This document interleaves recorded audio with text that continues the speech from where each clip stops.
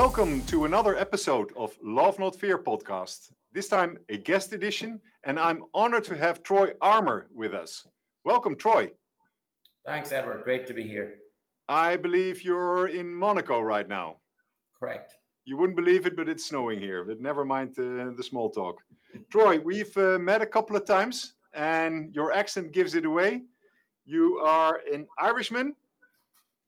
Yes, I grew up in the northwest of Ireland, in the most extreme part of Europe. You can't go much further. We used to joke to the kids, we still do. If you go swimming off there, the next thing you'll meet is the Statue of Liberty. Okay, nice. But besides being Irish, there's this one thing that really is remarkable, and everybody who has met you in person will have noticed that there's one topic in your life that when you start talk about that, your whole physique changes, something happens within you, and that's why I asked you to be my first guest in the Love Not Fear podcast. So let's touch upon that topic. I can kick it off, or would you like to kick it off, Troy? You kick it off because you've seen something that that'll be an eye-opener for me too. I obviously know this exists, but I'd love to hear what it was that prompted you to reach out to me because of what you saw. Yeah, we've spoken about a lot of things, and you're the CEO of a Patrol Group. Yeah, we will speak about it a little bit later. But you have a large ambition, and in order to paint a picture, you said, I have this ambition for a movement, and I want it to be as big as the Formula One. That immediately painted a picture in my head. And this is giving a podium to kids to be, your initiative called Junk Kouture, it solves multiple purposes. And I think you're the expert on telling us what Junk Kouture is. Okay, so just before we get into that, just a little bit of background. At school, I was determined. I was very much interested in school. I was very much the person who did what they were told. So I was very much that kid. If my parents said, don't do this, don't do that, I didn't use bad language because my parents didn't allow us to that, or my brothers and sisters, didn't matter. That was the kid I was at school. I was very much a goody. I was very interested in art, but also good at numbers. But the thing that I remember most that I've carried with me is I was terrible at sport. And I could never understand at that time how much social capital sport brought. And as a kid, even though I was good at so many things, my skills to me were never valued, because it was the kids who were that excelled at sport, got all that social capital, and were the cool kids. And life just seemed to be so easy. Now, I know it was an adult, it wasn't for them, but at the same time, as a kid, that's what stood out to me. And as I grew up out of school, I ended up not going to college because of my experience in secondary school. I just said, I don't want to go to school anymore. And I did an accountancy apprenticeship for a few years before starting my first business when I was 21. But this movement that you alluded to is the thing that now consumes me most days. And how that kicked off was in 2010. I came across this dress that was being made out of junk, and it prompted in me kind of some memories of a child where in our homes we were naturally sustainable, call it, right? Because everything that came into our homes got reused. And we did make clothes out of old dusters, and we mended clothes, and we used the cornflake box for making masks at Halloween. The Irish is famous for the St. Patrick's Day celebration. We'd wear badges and stuff. Again, all of them made out of old bits of rubbish that were lying around the house. So this brought me back to that childhood, and I was like, God, where did all that go? Because I had a daughter of my own, and those things kind of got lost a little bit. So I was like, what would it be like to bring some of that back and make a sport out of it? So Junk Kouture was born as a hobby for me in 2010. And it was a thing I did on Sundays because I worked every other day. So Sunday was my day off. And what I didn't realize was that there was a massive stickiness with it. So kids came to compete. It was very small, Edward. Now, this was in hotel rooms, right? So hotel rooms around Ireland. But there was a big stickiness with it. There was a big sense of community with it. And it took me a long time to figure out the why it was, it meant so much to me, and also why it meant so much to the kids who took part, their teachers, their parents. But some of that story kind of got explained. I remember I have other businesses, and I remember my sister used to say to me, why are you persistent so much with this junk couture business, this hobby? If you put the same effort into your businesses, look, you'd be extremely wealthy, And I could never answer the question, but I could never give it up either. And I remember, joining EO in the middle of that journey, and that led me to EMP, the master's program that they do at MIT. I remember that first night, the guy bringing out a box of Kleenex, this guy, Brian Brold, and saying, we're going to need this, people are going to cry. And I was never in this kind of world before. And there was a lot of Americans. And of course, for an Irish person, I was very shy, right? I mean, we're introverts in a way. And if you get us talking, we'll talk. But the Americans just seem to be so easy to say, oh, this happened to me and that happened to me. And I remember sitting at the back of the room, and when it came to my turn, this guy pressing me, why this junk couture? Why this junk couture? And, after 8 or 9 times of answering that question, I just started to cry. And the words that came out of my mouth were not what I expected, but he pushed them there. They were always somewhere down inside me, but the words that came out of my mouth were, because every one of those kids is me. And that was the realization, that moment, that this had something bigger than money attached to it. It was about giving kids who never before had their skills or talent valued. So I used to say this a lot. We don't value creativity enough, and it's around us every day, right? And examples I use, and I remember the Daily Mail, was an English tabloid newspaper, doing a story a number of years ago about the great iPhone ripoff, and that they'd gone to China and they'd worked out to make an iPhone was £10. And why was Apple ripping people off by charging them £600 or £700 for this thing that costs a tenner? And the thing that they missed in all that was that at the time when iPhone came out, Nokia and Motorola dominated the market, and they had tried all kinds of ways to put bigger screens on phones and cameras on them. And they failed. And the big thing that Apple solved wasn't the technology part of it, was the idea that you could create a device that used your finger, that a 2-year-old could use and a 70-year-old could use. And that was the creative piece in all that. And Johnny Ive was the head of that, led that at Apple. And that was the value, the real value that was created. And you've seen it, kids can pick up an iPhone without an instruction manual and use it. And that was the value that the Daily Mail hadn't counted on. And that was the bit that most people turn around, because the way most people see that creativity is after it's done. So you hear the song after it's created. You see the painting after it's done, after it's painted. You hear the story or read the book after it's created. And then it's easy to go, somebody just put words on a page. But if you roll back to the turmoil, because that's what it is, it comes out of the turmoil of the person sitting there going, well, where does the story go? How am I going to get my emotions into the song? How, what is this painting going to say about me or to other people? That's where the value was created. And for me, that piece was never valued at school. I was a creative person, and I was constantly told, you need to leave the art behind. There's no money in it. And I ended up doing accountancy out of that. No. Sorry, that answer went on a little bit longer than I thought it would. It was a bit long, but I'm kind of curious what really happened when that trigger moment. What was the insight you got at MIT?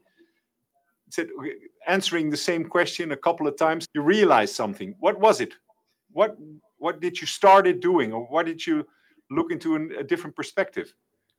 There was a couple of things that came out of that week that I spent there. So that was one realization, that I had a bigger connection to this than anything else that I was doing.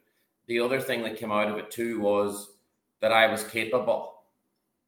So before that, all my businesses were national. So they were inside Ireland. They dealt inside Ireland. I never saw any potential in me to go beyond that.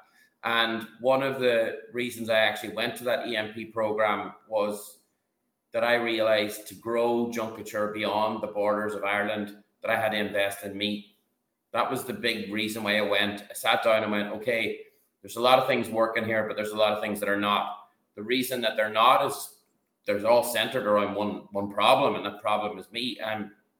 And unless I can change my mindset, and so what I come to learn from that is that with different words for it. Limiting beliefs is one that you hear a lot. The love, not fear, that we're talking, the fear, right, is another one. I mean, you're a product of your culture.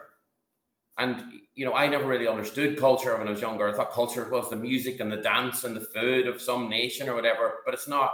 It's the little bits that shape you from when you're born. The little tiny things, the words that are said, the storytelling that you hear, the way that you see other people behave. I used this as an example with my team to explain culture one day, right? I said, okay, how much should we charge for one of our team to work on something for one of our clients in a day? And the answers come back, range from 200 to 500 euro.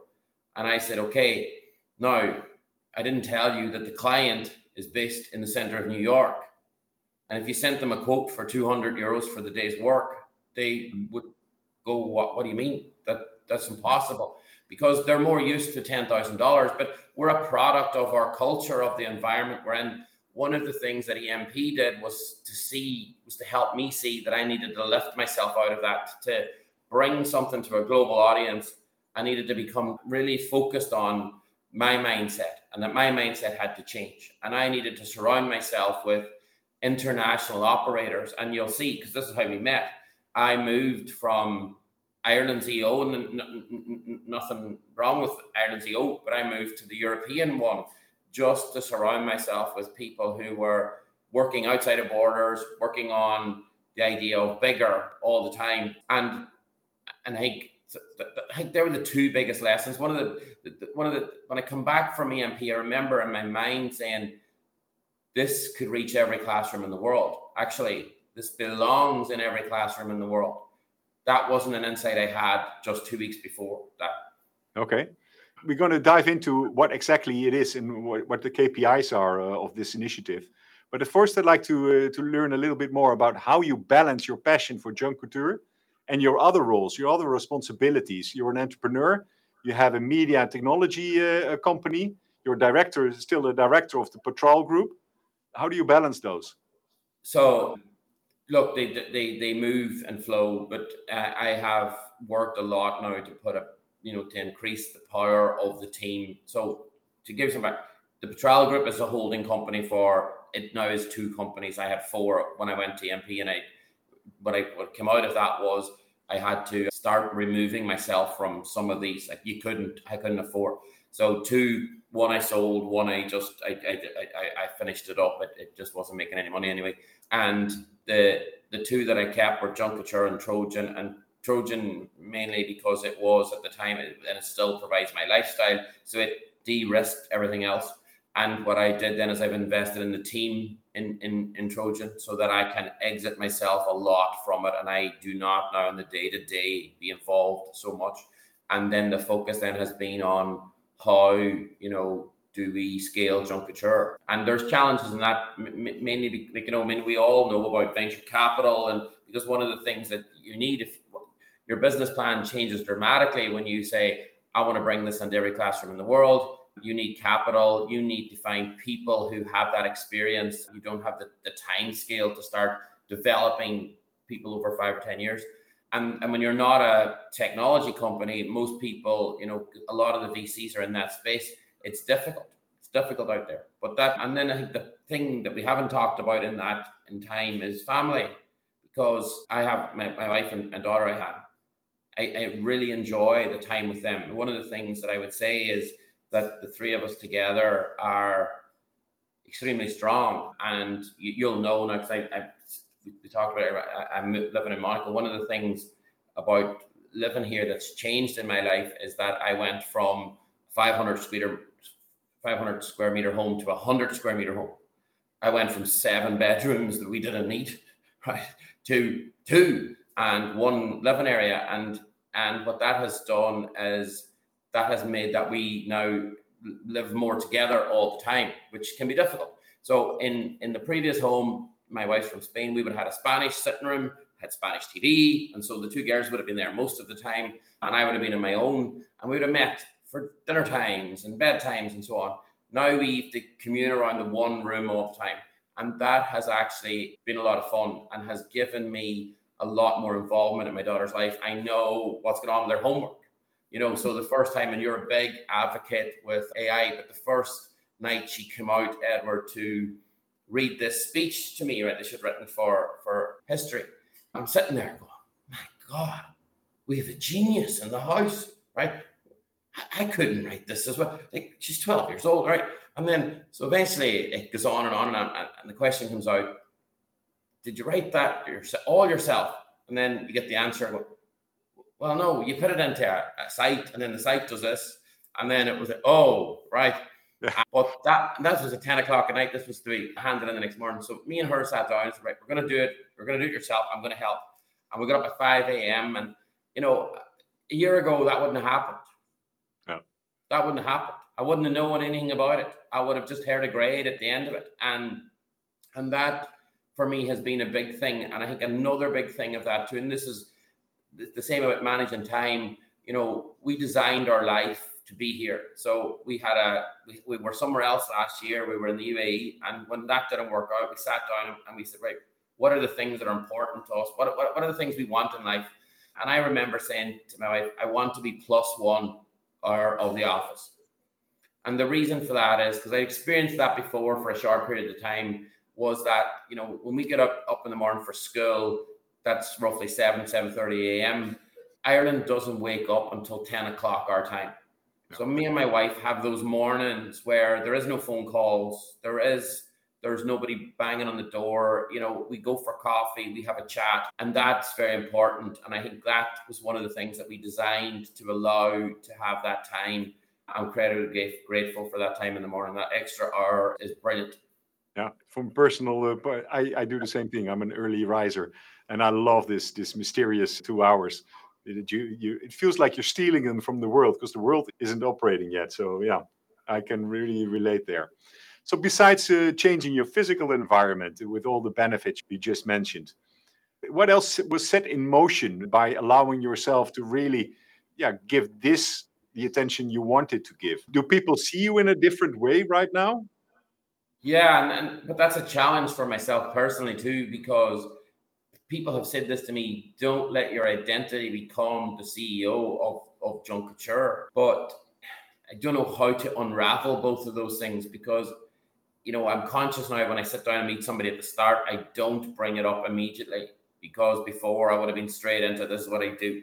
And I will sometimes just pass it away as, oh, I run an entertainment media business or whatever, right? That's what I pass away. But I will say this: it has created, since I did the EMP program, it has created challenges that I believe the other businesses would not have created. And those challenges have pushed me outside of my comfort zone, which, you're an entrepreneur yourself. You'll know that that's the place where you really grow, but it's the most difficult place sometimes to go. And so one of the examples of that is Junk Kouture is 13 years old now. For the first 11 years of that, I did not do any interviews. I didn't speak in public. I didn't talk to a newspaper, radio, TV. I didn't do anything like this, right? And then so I hired people to do that. And then I would sit and listen to some of the things they say, and I go, but that's not right. And I was like, the only way to solve that is if I do it. But I could never. I did classes on how to speak in public. Terrible, awful, couldn't. The minute I stood up to speak, I was like, I cannot speak. And EO did this exercise with me a number of years ago. This one I remember distinctly, and it was about what happens when you go to sleep at night. And so the exercise was, okay, picture yourself at midnight. You're at home, everybody's asleep, the lights are out, you don't want to go to bed because you're not going to sleep.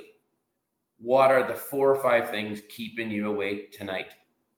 And I did this with my EO forum, and it's funny, everybody had 5 different things, right? The thing that bothers you doesn't bother me. The thing that bothers me doesn't bother you. But I wrote down my 5 and on a little card, and I put it in my wallet and didn't think any more about it. And a couple of weeks later, I was cleaning out my wallet and I found this card, and I remember honing in on number 3, which was I had no self-worth. And I went, why is that? I need to do something about it, was the thing I said in my mind, but I didn't know what. But that led me on a 2-week journey to find someone to speak to about it. And that changed my life, because in 2 hours, that person identified in me something that I was telling myself that wasn't true. And I was keeping that from when I was a teenager, those days of being rejected on the football team. It was in the back of my mind that I was not good enough to do those things. And I remember the next day waking up and ringing the PR company and saying, I want to do an interview.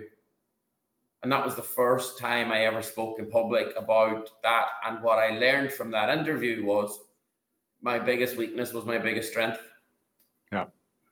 That was it. And once I started to tell people about some of those things, I remember I did the third interview I did was on radio, and I got 70 phone calls and messages from people I didn't even know, men mostly, saying, I was that kid too. I don't have the courage to tell anybody. You know, one guy was calling me and he was in tears. He said, God, the courage you have is unreal. And that's a thing, you know, especially with men, we struggle sometimes to say these things because if, you know, you hear the things as a kid, you're told, no, man up. Yep. You know, be a man about that. Like, come on, you know, no tears, right? Harden up a bit. You know, we said that in Ireland, we say harden up a bit. Or this is the hairs in your chest. You know, that's the way that it's this whole thing about a manly thing. So we bury a lot of these things that we think that aren't that. And it's what's our definition of a man, you know, as such. And I would have always said, and this is the thing I said on radio, I said, you know, I in some ways would be very feminine in different things. I very much like fashion. I said, you know, colors, and because I'm the one who buys handbags in our house. That was the quote, the guy crying on the phone saying to me, God, I love buying handbags too, you know. I couldn't tell anybody that. And I said, they're not for me, you know, but I have an eye for it. And it doesn't mean I'm any less of a man because of that. And that was a thing, you know, that I believed that, okay, I border on this line. And growing up, I would have been often labeled the gay kid, you know, because people misunderstand those things. And the definition of what a man was, I didn't fit it exactly, that alpha male role. But that's the thing that Junk Kouture has brought to me personally, that if I didn't have it, I don't think in the other companies it would have existed, right? But I'll say this too. I think Junk Kouture had to exist in some way because inside it's like a tiger's caged, you know, and eventually will find its way out if you're going to be your true self. But it is this fear holds us back in so many ways, you know, fear of failure, fear of being seen for who you really are, fear of your dark side being revealed, and then going, okay, people are going to see who I really am. I'm not the CEO. I'm not capable. I'm that weird kid that didn't fit when I was a teenager. Nobody wanted to hang out with him, so they're not going to want to hang out with me anymore once they find out that the trophies that I've put around me now from entrepreneurship or the stories that I now tell, that they're not really that great when you peel them back. But actually, that's true about all of us. So let's talk a little bit about the process, because Junk Kouture challenges young people to create wearable designs from junk material.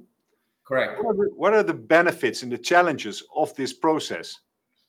So there's so many, right? So that's the baseline. The baseline is you have to create a wearable fashion item with high-end art, couture fashion from everyday trash. And so the best way to tell you about the challenge is to tell you about some of the stories of the kids. So I remember, like, and tell this one a lot, Katie, because Katie now works for me, but Katie was the girl who decided in 2012 to make a dress from orange peel, which of course continuously rotted. I think there was 4 versions of that dress made that rotted until Katie decided there had to be another way. And, you know, and the thing that's great about kids is an adult will say, you need to clap yourself on. That's not going to work. You know, go find something else. Instead, Katie got a real interest in the science of food, which she never had before. She started studying about foods, preservatives. She got very much into the way that, you know, we would have made leathers years ago, but figured out a methodology to make leather out of these oranges. And that's the resiliency, but it's also that mindset that young people have. And it's great to be around that of, you know, we don't have the same blinkers that adults have. And so out of that, Katie then got such an interest in food that she went on to become a doctor, a dietetics doctor. And I met her at a dinner we were at where she was telling the story of how we'd met. And she told it so well, Edward, right, that I turned around and said, you're getting into the wrong job. It's a doctor. So what are you talking about? And I had to run to get a flight. So when I got into the taxi, I sent her a message going, you're getting into the wrong job. I think that you should work for PR and comms. Come work for us. Tell that story around the world. You'll inspire people. And it's only before Christmas we were talking about that. And she said that she had to go Google what PR was because she didn't know what it was, right? But 8 hours later, she said, right, you know what? I'm going to give this a go. And that too, I think, is testament to the stickiness of what Junk Kouture creates in people, because they do get something out of it. And so she got a career out of it. She's now working in PR and comms and has talked at United Nations and all kinds of places. Davos last year, incredible orator. But other kids, I remember Maxim. Maxim is a young guy from rural Ireland whose story would be very similar to mine. And I remember he entered the competition a couple of times. He didn't do very well, but he won it in 2019. And as part of that prize, he got to go to some events. There's a Royal Film Premiere in London. He was on the red carpet with some movie stars, and he was at the Cannes Film Festival, and he was flown by helicopter to get there and different things. But he was interviewed a year later, and the interviewer was saying, like, wow, these are huge things. You know, like most adults will never get to experience some of these things, never mind a 16 or 17-year-old kid. But which one was the biggest? And this guy just paused for a little second and he said, actually, the biggest thing for me was I found my personality. Yeah. And when I heard that, it wasn't about that. But what hit me about that was his personality was always there. It was that other people saw his personality. It got valued. And then it was, for me, the power of being seen for who you are. Because that's the thing. And what happens in school is, and what happens to kids are when you tell them that, no, you need to get better at your science, you need to get better at your maths, right? What they hear is, oh, so my skills are shit. You want me to get new skills. So they go, oh, but I actually want to paint. And like, I remember now, schools have changed a lot, but there's still a way to go. And some of those things you carry with you the rest of your life. That's the thing that we have to start to realize. No. While some of those throwaway comments mightn't seem so much to people, the one that stands out to me is I remember watching a video on YouTube by Robbie Williams. He wrote a poem. And he wrote this poem. Now, this is a man who achieved unbelievable things. Right, he's a globally renowned musician, dancer, performer. I don't know what kind of money he lives in LA, whatever. But here he is in his 40s, writing a poem, an ode to a teacher that he had a way back when he was a teenager, who told him he would never make anything performing. And then he was still carrying that 30 years later, even though he'd achieved all this stuff out here, he couldn't see that past this little guy saying to him, you'll never make anything of yourself performing. And it kind of goes, hi, sir, remember me? I'm the Bob you said would never be. Like, you know, I've done all the things, but how to get back at this guy? How to close this off in some way? And that the thing to me now is I talk to our judges, for example, in the competition, and I'm very, very adamant about there'll be no negatives in here. Everybody's a winner. We need to keep that energy going. They need to be celebrated for what they've done. They've overcome some challenge in their life.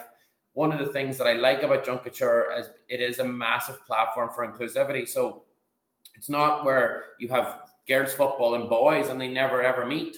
Junk Kouture, because you use creativity and imagination, is open to everybody and they all compete together. So you have kids from all levels of, you know, society. So like one of the things that I wanted was that kids in Mumbai could be part of this. I wanted kids in Africa. And it was, you know, the kids who won the first world final. They're two guys who came from Nigeria into Holland and into Ireland, right? And they've, you know, and if you went back through their journey of out of Nigeria, and like so many young people have had to emigrate from Africa.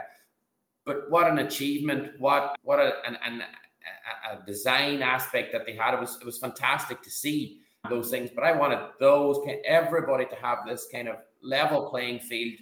Money couldn't buy it. white privilege couldn't buy it, that, you know, creativity was the thing that's being celebrated. You didn't need anything to compete. Skills, what men and women compete together. I thought that was a really powerful thing for me. And that nobody was left behind. That was a big deal too, because I didn't want that feeling of there's something wrong, you know, which was what I got as a kid. And that I see has massive benefits for those kids. And I remember this mother writing a letter, and it's a good number of years back, wrote this letter to the company, not just me, and she wrote that you don't realize how you've changed my daughter's life. And the story went on, you know, that my daughter had been self-harming for 2 years, that we brought her to psychologists, and there just was no confidence, and there was nothing changing, and, you know, this wasn't happening. But she entered Junk Kouture, and through that process, her dress made to the first semi-final, and she didn't have the confidence to wear it. So the night before, I asked her sister, look, would you wear that for me? Because I can't. And so her sister wore the dress on stage, and they made it through to the final in Dublin. And the mother continues, you know, and the night before that show, she came and said, actually, do you think my sister would mind if I now wore it myself on that stage? And the mother right then, you know, this is now 6 months on from that event, and there's no self-harming. She's going to college. She's found a whole pathway. Okay. And then when I remember telling this story to a new hire that we had, right? And that new hire said to me, and have you ever tracked that girl down to see what happened? Where did she go? What did she do? And I said, God, I haven't actually. I said, you know what? I'm going to find her on Facebook today. So that night, sat down, found her on Facebook, sent her a message and said, Doc, I'm just wondering how you're getting on. You know, remember you from back in the day and so on. And it took an hour or two, but that night she wrote me a lovely message to say, I can't believe you remembered. But she said, today is significant for me because I got a first-class honours degree out of Cambridge. And wow. I owe that to what happened in 2016. And they're the things, like there's so many stories out there. There's 100,000 kids have gone through this. I don't have all of them, but I know in some way, because every one of them I meet, I get some of the background of what they were going through, how this helped channel energy a different way, how this got them to be seen in ways that they wanted to be and that they weren't before. So I do know the value that it creates. Yeah, and probably it's paying forward through these people, right? Yes, very much so. Very much so. So then I'm hoping, well, I can see it, and I see it in Katie. They bring it forward into their lives and with other people that they meet. Yeah. So another thing we haven't spoken about, but Junk Kouture uses waste material. There's a huge message in that as well, in our perspective of how we view our positioning regarding to waste. What is waste? I seen the video that's out there. We'll put the video in the show notes, and it shows about what kind of SDGs Junk Kouture touches upon. But it's really remarkable. It's like ticking so many of these boxes. I was inspired by that, and it's not just a fake principle. In the video, there are some pretty bold statements being made about touching the lives of 400 million people, 100,000 schools. We have a massive ambition, I have to say, and I'm lucky that I have found and helped, you know, a team that have joined up to let's push this on and where it can go to. But yeah, at the heart of it, the SDGs didn't exist whenever this started out. But at the same time, what I learned as a kid growing up is that there was no waste in our home because money didn't allow that. And, you know, as the first world has become more affluent, it is easier to go and buy, you know, something made out of plastic to put your pens in than it is to get a jam jar, clean it out, find some seashells, make it yourself. And I wanted to try and bring some of that back, but also it makes people conscious of what actually do we throw away all the time. You know, we started this thing in our house, plastic-free Christmas, just trying to, because we know plastic is a thing that cannot be broken down, but also this phrase, what's future trash? So sometimes we go to buy things because it's the latest gadget, it's the latest, it's this, we need it. And then, you know, I'd say, my wife had this discussion now because something bought last week and I said, I'm worried that's future trash. And she goes, trust me, it's not, right? And, you know, and it's just one of the things that we can do is, we chatted about earlier on, is people's culture, is that we can adapt the culture of all these kids. and they are the leaders in our homes, in our countries, in our companies of the future. And so if their culture comes forward, then that will help a mass change, because ultimately you need an army to make a mass change. They talk about the power of one, but and that's slow. So we have 100,000 now. Our ambition is to get to hundreds of millions, and it is bringing forward these messages of, okay, how do I mend this shirt rather than put it in the bin and get a new one? How do I, and see the impact that they have if they don't do these things, and it's just a disposable lifestyle, because eventually that will lead to other problems. So there's many SDGs that we touched, like one that I talked earlier on about girls and boys being on the same stage, but equality of education, among both sets. We take so much for granted in the Western world, but when we go into Africa and Asia and these places where women still not, or young girls still are not seen as, a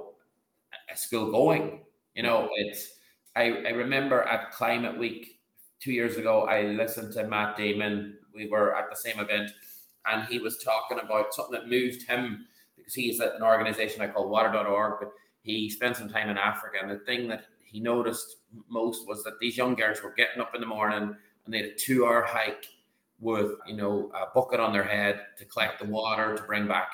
And so school was not on the agenda at all. This was their thing. This was their contribution to the village, to the family, to whatever.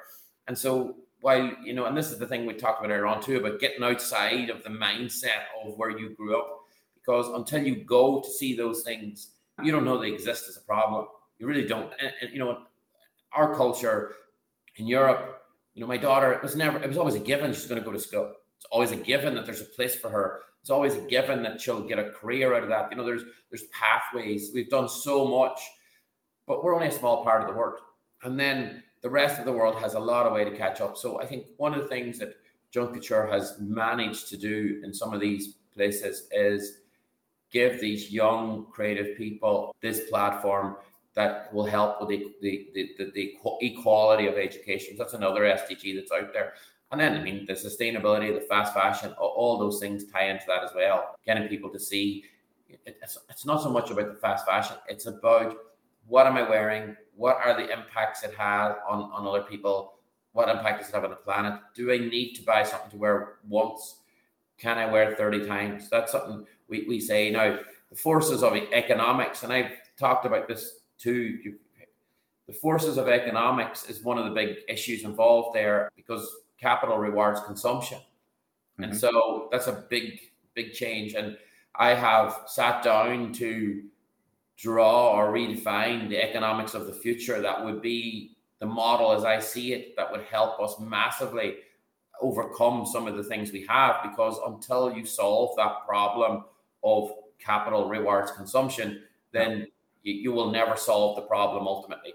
But what do you need? You need an army of young people then who are armed with that, who go out into the world and go, no, I won't accept that. This is the way I want my company to operate. This is the way, when they hire them into supply chains, that they say, no, the supply chain has to be able to return its output to nature. These kind of things. We have a bigger responsibility than just a fashion competition. So the world changes with the new generation. That's always been the same. With this podcast, we don't reach that many of them. So what kind of advice or what kind of help would people be able to give your movement, your Junk Kouture movement? Let's say I want to be a part of it, or I want to become a silent ambassador. How does that work?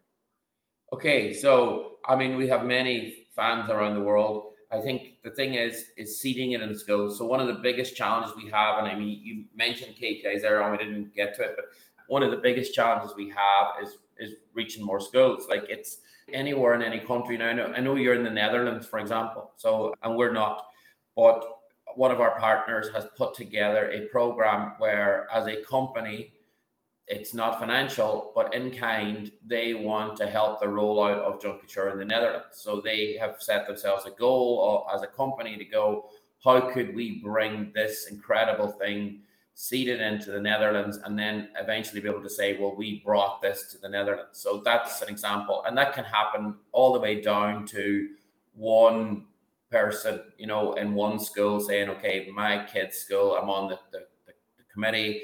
I want to see if the school would get involved and how can they get involved. It's free to schools. So, and then it comes not just with the competition itself, but it comes with an education program, both for teachers and for kids. So they have master classes that they can sign up to. They're very short, but they're all about sustainability, empowerment, the things, Edward, that we would have learned through EO as we got older, brought and distilled into, younger generations' pathways for them, different career options that maybe schools don't have, that they're not focused around math, science, and engineering. So the more creative side of career paths. I think that's the biggest thing. Telling the story, pointing people in our direction, paying it forward, all those things, spotting talent and saying, you know what, I know a competition that you should be in, because you'll find a lot of creative young people are very much on their own. That's the way they are. So if you spot that, and we've had people refer kids to us that maybe are in orphanages, so not really always in school. Yeah. Okay. I guess, we have to watch it at the time, Troy. I could listen to you for hours and I have so many more questions, but I think what you said really aligns with the title of the podcast. So this is a perfect example of love, not fear. So thank you for that. Thank you for your time. Very inspirational as always. I think the audience will agree that when you start talking about this topic, magic happens. So thank you for that. And please subscribe to the podcast if you like it. Leave a comment. I will put in the show notes a link to the video and some more background information of Junk Kouture. Should you want to know more, write them. There's a team available that can help join this movement and initiative. And happy to see you next time. Thanks, Troy. Thank you, Edward. Appreciate it.